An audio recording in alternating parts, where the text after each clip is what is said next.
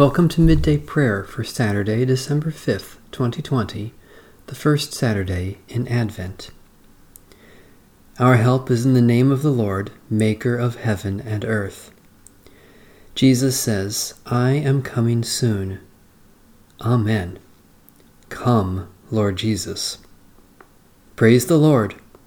The Lord's name be praised. A reading from Psalm 149. Hallelujah! Sing to the Lord a new song, God's praise in the assembly of the faithful.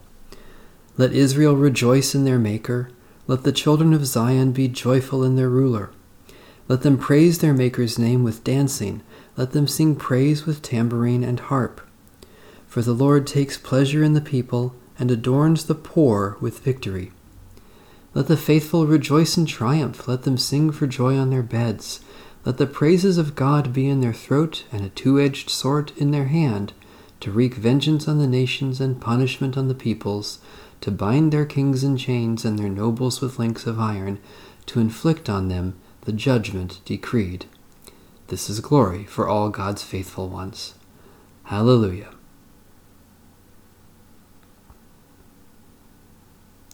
God our Maker, you crown the humble with honor and exalt the faithful who gather in your name. Because you have favored us with life, we dance before you in our joy and praise you with unending song for the victory of Jesus Christ, our Savior and Lord. A reading from the book of the prophet Isaiah. On that day the branch of the Lord shall be beautiful and glorious, and the fruit of the land shall be the pride and glory of the survivors of Israel. Whoever is left in Zion and remains in Jerusalem will be called holy, everyone who has been recorded for life in Jerusalem, once the Lord has washed away the filth of the daughters of Zion and cleansed the bloodstains of Jerusalem from its midst by a spirit of judgment and by a spirit of burning. Then the Lord will create over the whole site of Mount Zion and over its places of assembly a cloud by day and smoke and the shining of a flaming fire by night. Indeed, over all the glory there will be a canopy. It will serve as a pavilion, a shade by day from the heat, and a refuge and a shelter from the storm and rain. The word of the Lord. Thanks be to God.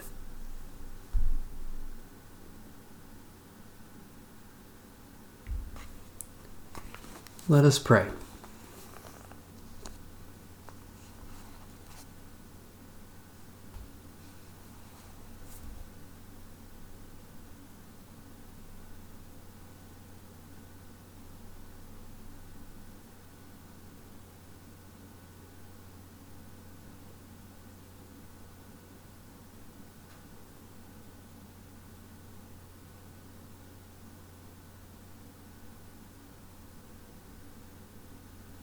Eternal God, as you led your people in ages past, you direct our journey into the future.